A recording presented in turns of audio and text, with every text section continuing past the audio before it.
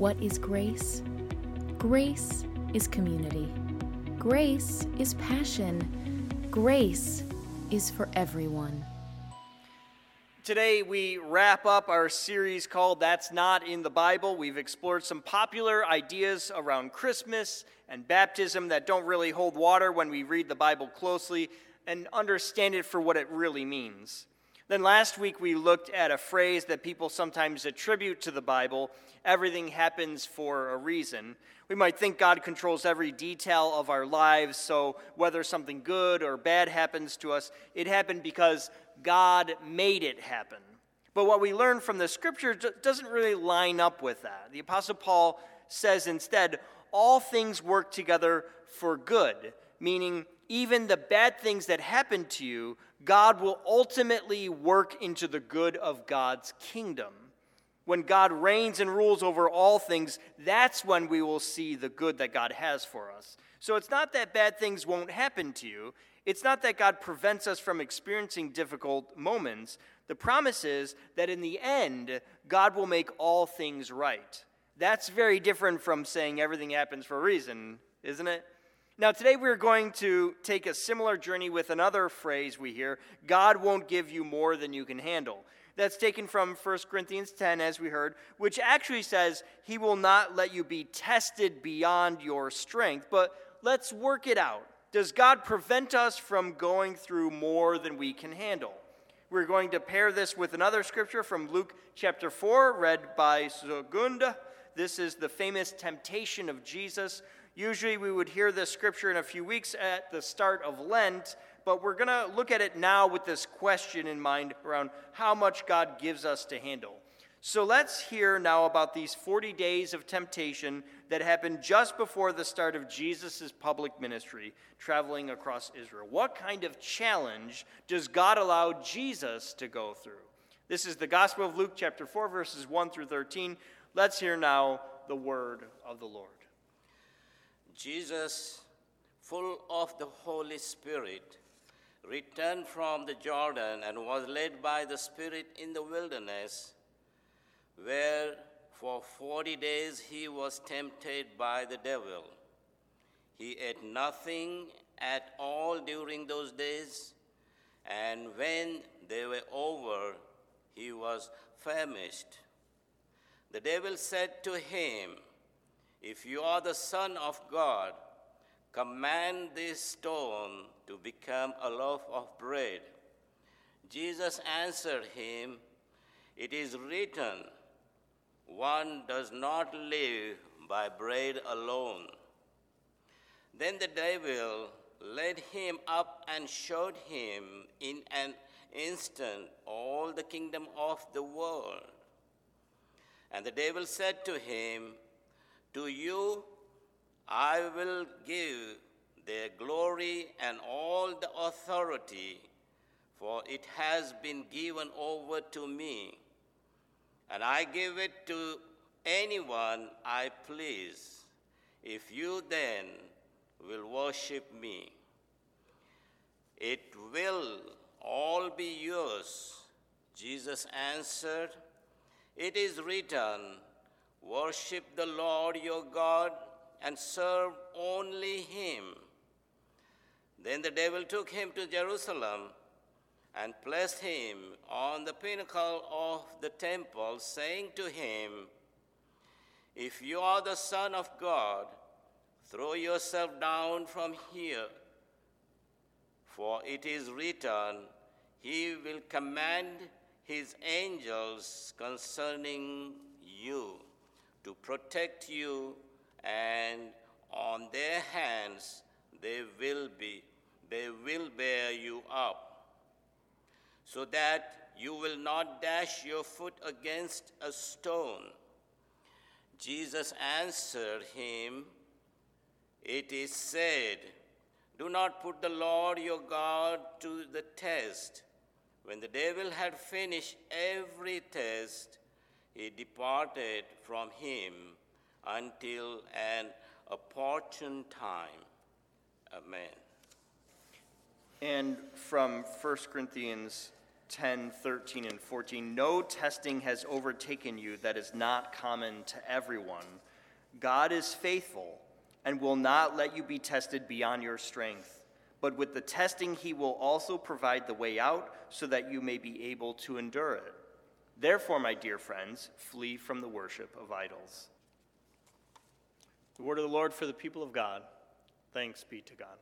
Let's pray. God, make us an inclusive community passionately following Jesus Christ. Work in us as we seek to understand your word and how you would have us live. Bless us as you speak to us today. In Christ's name we pray. Amen. Sometimes the things that we want can propel us and the people around us into unexpected situations. Now, that was never more true than for Alicia. She was just 2 years old when she found herself at a Billy B's in Syracuse, New York. Her older cousin, Kaylee, at 3 years old, wanted a ball from the giant claw machine, and when she couldn't reach in to get it herself, she sent her little cousin in. Alicia fit just right into the dispenser for a giant bouncy ball. So when she climbed in, she found herself stuck inside the claw machine. Kaylee went and got her mother, who couldn't believe her eyes when she saw the machine. She assumed Alicia would just have a hand or maybe an arm inside the machine, not her entire body inside of it.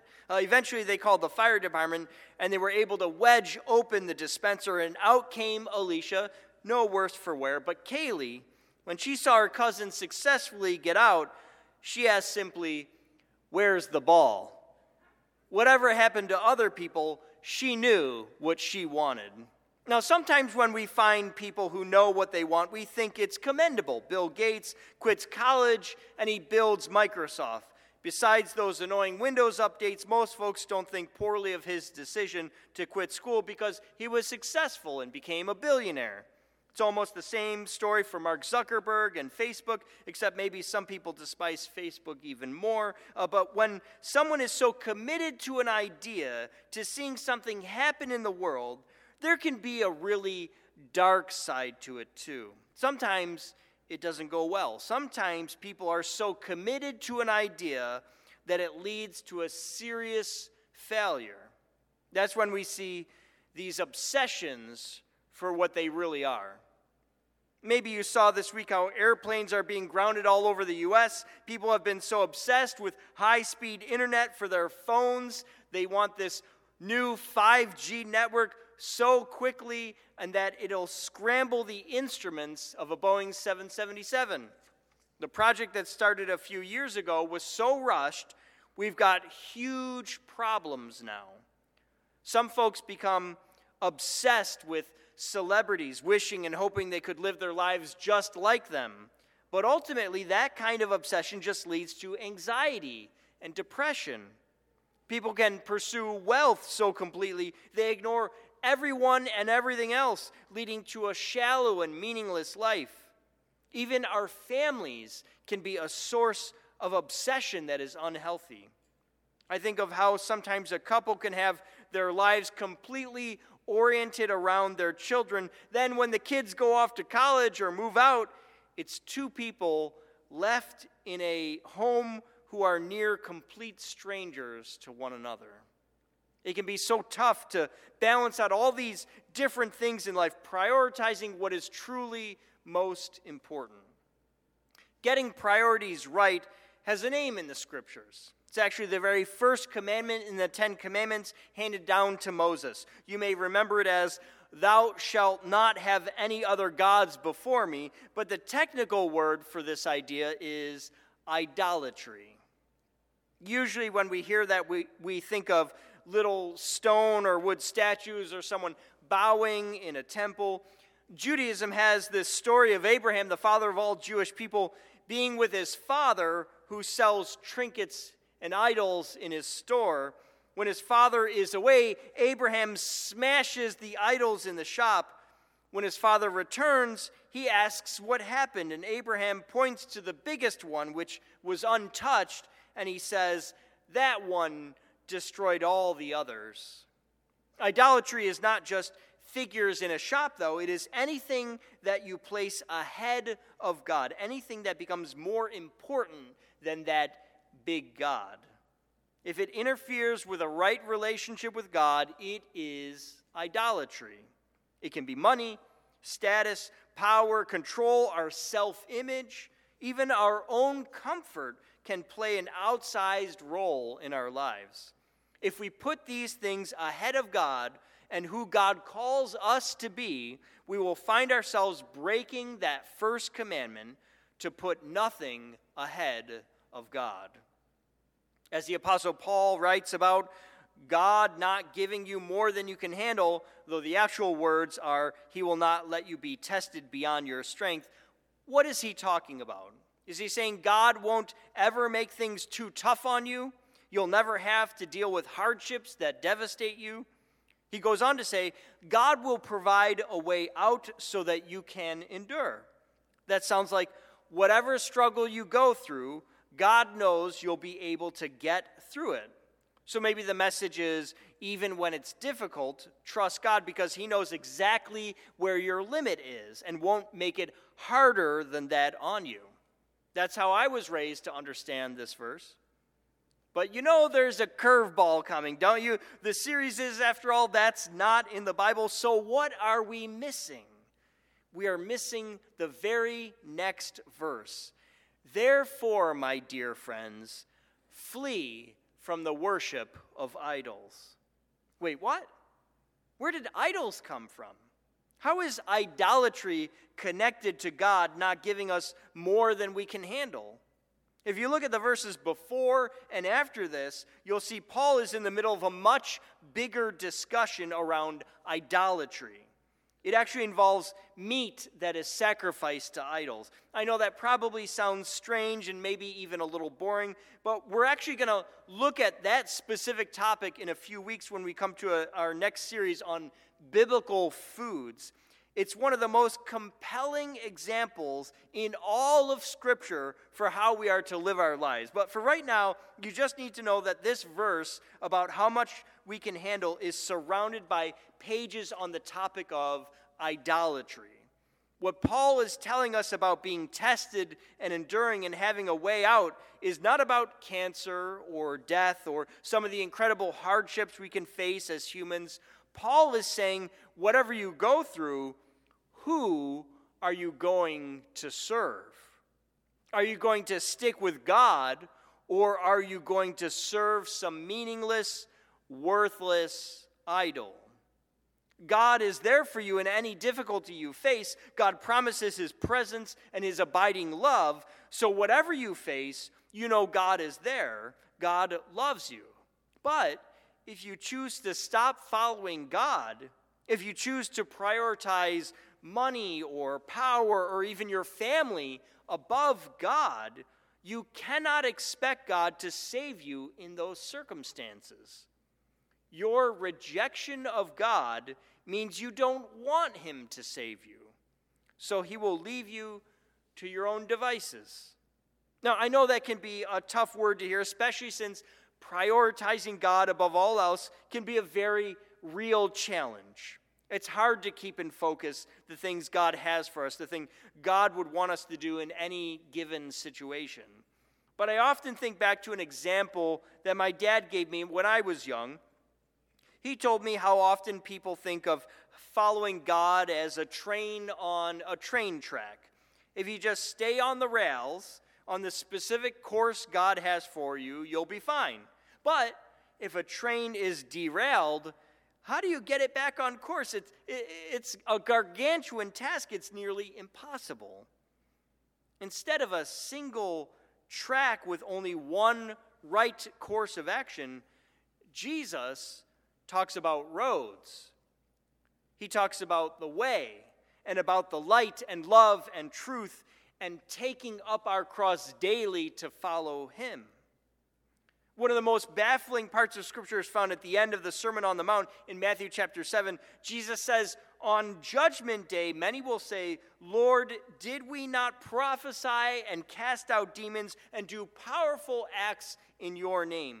And Jesus says, on that day, I will declare to them, I never knew you. Go away from me, you evildoer. He goes on to say, we can't just hear the words of Jesus and do nothing. We have got to act on them. And the action we have to take isn't the dramatic one that we often think proves we belong to God. Powerful miracles, miraculous signs, casting out demons. None of that is what guarantees that we have our priorities in order, that we have put God first in our lives. The proof is when, in our anger, we go and make it right with our brother or sister. The proof is when we tell the truth and help those who hurt us and love our enemies. Proof is helping the poor and praying for forgiveness and forgiving others. Proof is serving God alone, and whatever trouble comes your way, handing it over to Him and always striving first for the kingdom of God. When Jesus was in the wilderness, just before he started his ministry traveling across Israel, he fasted. He had no food for 40 days, which is the same amount of time Moses spent on the mountain before he came down with the 10 Commandments. Jesus then uses the words of Moses from the earlier parts of the Bible to answer the devil's temptations. Jesus would have obviously been hungry after not eating for so long, so the devil tempts him with food, saying if he will simply change rocks to bread, he would be proving that he is truly God's son. And Jesus says, no, that's putting food ahead of who God has called him to be, and he won't do it. Next, he's shown all the kingdoms of the world and told if he worships the devil, he can be the military ruler of the world, like the Messiah the Jewish people expected. Jesus again says, no, he will not participate in that very clear and direct form of idolatry. Worshiping God is more important than conquering and controlling the world. In the final test, Jesus is taken to the top of the temple in Jerusalem. The devil tries to get Jesus to willfully test God by tossing himself down from the top into the deep valley below so that God will rescue him. Jesus will not do it.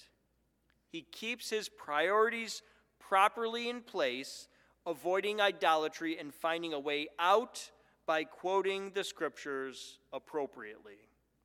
That is how we avoid idolatry. That is how we stay on course, not by avoiding some predetermined course of perfection and sinlessness. No, that's impossible. Jesus calls us to follow in his footsteps, to put God ahead of our physical needs, ahead of power and the expectations of those around us, and even to put God ahead of our expectations of what God will and will not do for us.